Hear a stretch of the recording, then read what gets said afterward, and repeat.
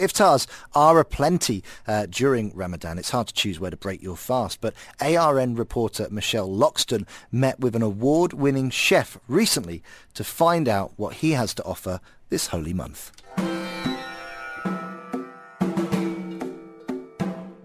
It is the year of innovation here in the UAE. And without a doubt, when it comes to innovation, chefs are abundant in it. Chef Vineet Bhatia ticks all the boxes when it comes to that particular word's definition. He was a part of the first Indian restaurant to ever receive a Michelin star. Speaking with him recently, I started by asking where his innovation in the kitchen comes from. I think it's all inside you. I think as you learn to cook and you start beginning to cook, you also begin to question things around you. And as a young kid way back in India in the early 80s, mid-80s, I was always fascinated by food when I went in the nursery, but I couldn't get the answers. And it's only when I left India and went to UK that I realized that there was a lot more to discover with food as such.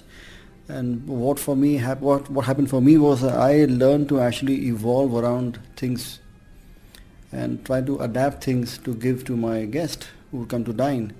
Everybody wanted a breath of fresh air, something different, and that led to me actually evolving the food in those days, not realizing that I would probably be considered as a pioneer or a maverick in those days. It was just out of survival.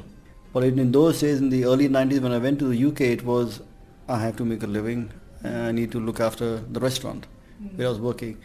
And that really snowballed into something quite large eventually, and then you got recognized by the Michelin, which is totally out of the blue.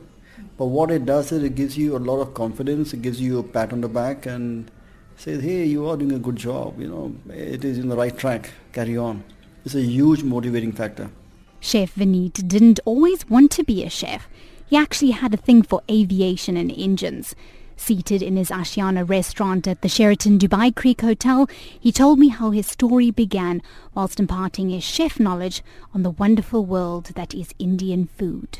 Just like the UAE, Indian food is hugely diverse. So how does an Indian chef find his place in a country that has so many creative cuisines? Is it kind of where you're from or where you lived? How do you choose your style of cooking or what you're going to cook? I think it's not your own style of cooking because you don't cook for your own ego. You cook for the ego of your guest. You have to cook for them to enjoy the restaurant and to enjoy the meal and for them to come back. This award-winning chef has been cooking up, literally, beautifully creative dishes for years. South Indian crab cake and crab chutney, or sweet fennel lollipops, or carrot fudge. The imagination goes on.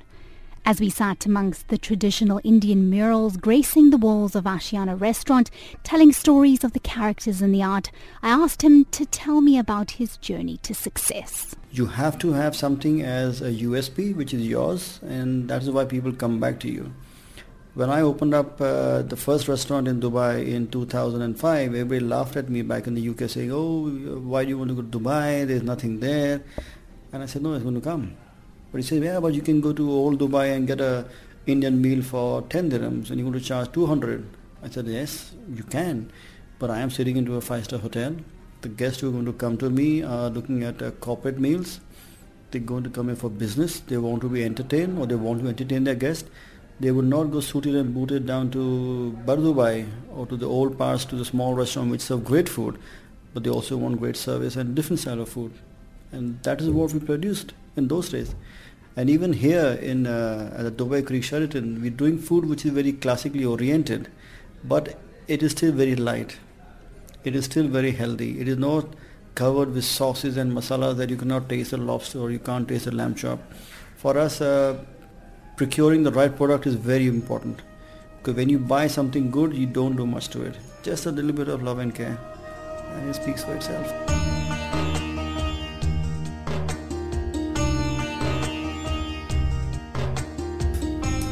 So when looking, I was doing a little bit of research and I had a look at your Facebook page and I saw that you celebrated 11 years at your restaurant in London recently.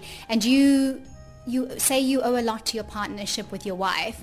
How important has the family been in this journey for you? Oh, 100%. She's been the backbone, the rock for the restaurant. When you opened Rasoi, it was her who said that you have to do something of your own to showcase it in the best manner. As long as you work for somebody else or partner with somebody else, you'll never express yourself.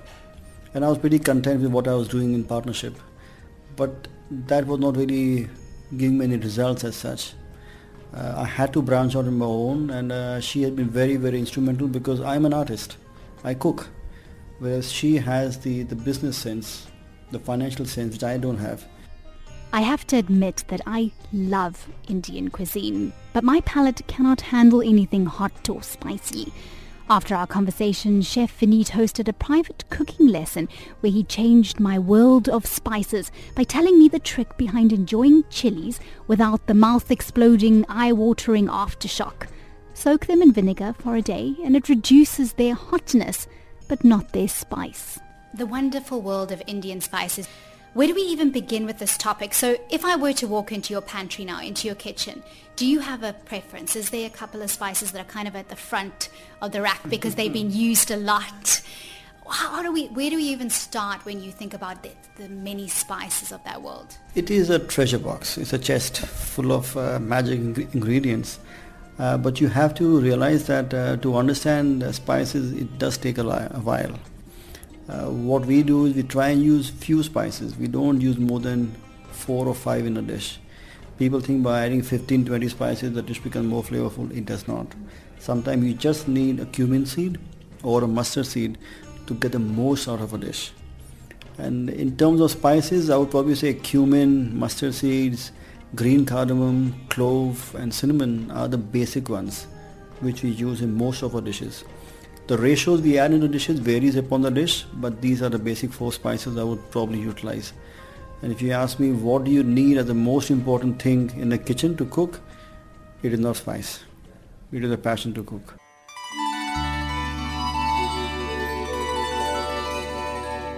The month of Ramadan is upon us and Chef Vineet definitely has some sumptuous food creations up his sleeves. Tell us a little bit about the offerings that you have coming up for the holy month. It's a very big month for us, especially a lot for the people in the UAE and the Middle East. They fast the whole day, they pray, they worship, and when they break the fast, they need to eat. So the Iftars are very, very important. Classically, when you go for Iftar, you'll have a large spread of Arabic meals or cold food around the table for them to open up with some zamzam. We do it similarly, but we also add an Indian touch to that. So when people come to our restaurant to break the fast for the Iftar, we probably have a few Arabic sweets, we'll have zamzam, we'll have some yogurt drink, or maybe a roast lemonade around you, some samosas, some fritters, because the Arabic guests want to eat. They enjoy certain things while they break the fast, and the dates, of course. But then we take it on from there with the love of food which they like to eat. And the Arabic guests love to eat kebabs. They love to eat a samosa. So, you don't reinvent, but you reinvent in a way that they're going to enjoy it. So we do a chicken tikka, but it's not classically a red chicken tikka, but we do it in green herb chicken tikka. So it's much more aromatic, much more flavorful. We do a sheikh kebab. The Arabs love lamb. So a sheikh kebab is then crusted with peppers and mint and spring onion. Again, it's very colorful. So visually for the eye, it's very inviting. Because before you even eat after your prayer, you look at it and you smell. So you're already salivating before the meal comes. So you want that feeling to come. When they eat the food, they say, thank God, I'm enjoying my meal now. And you thank God for what is being offered. And of course, the samosa is very important because a sambosa is an origin from the Arabic world. And we're also going to do some fantastic large tandoori prawns because they love their seafood here and they love giant prawns. So we're going to break the fast with that, and the main courses we will do them a very nice light coastal prawn dish with coconut milk and lime leaf with butter chicken, because butter chicken is probably the most popular things. So you've gone a bit safe also at the same time, but things which the guests are going to enjoy. And you're going to finish off with a very nice dessert out of glazed carrots and then egg-free ice cream, kulfi. Delicious. Okay, so I hoped we could end off with some quick questions. So, complete the sentences. If I looked in Chef Vineet's fridge right now, I would find... lots of vegetables and a good amount of fruit and a bowl of yogurt for sure. Okay, so Chef Vineet's ultimate foodie indulgence. Your indulgence is? Chocolate. Can't go wrong with chocolate. If Chef Vineet could ask anyone to cook for him, it would be? It would have been Mother Teresa. The kitchen utensil that Chef Vineet could never live without is? A tandoor. The one recipe that Chef Vineet will not share with anyone ever is? Chocolate samosas. Ashiana by Chef Vineet Bhatia at the Sheraton Dubai Creek Hotel is where you'll be able to break your fast this holy month and enjoy a culinary journey through India and Arabia through his iftar.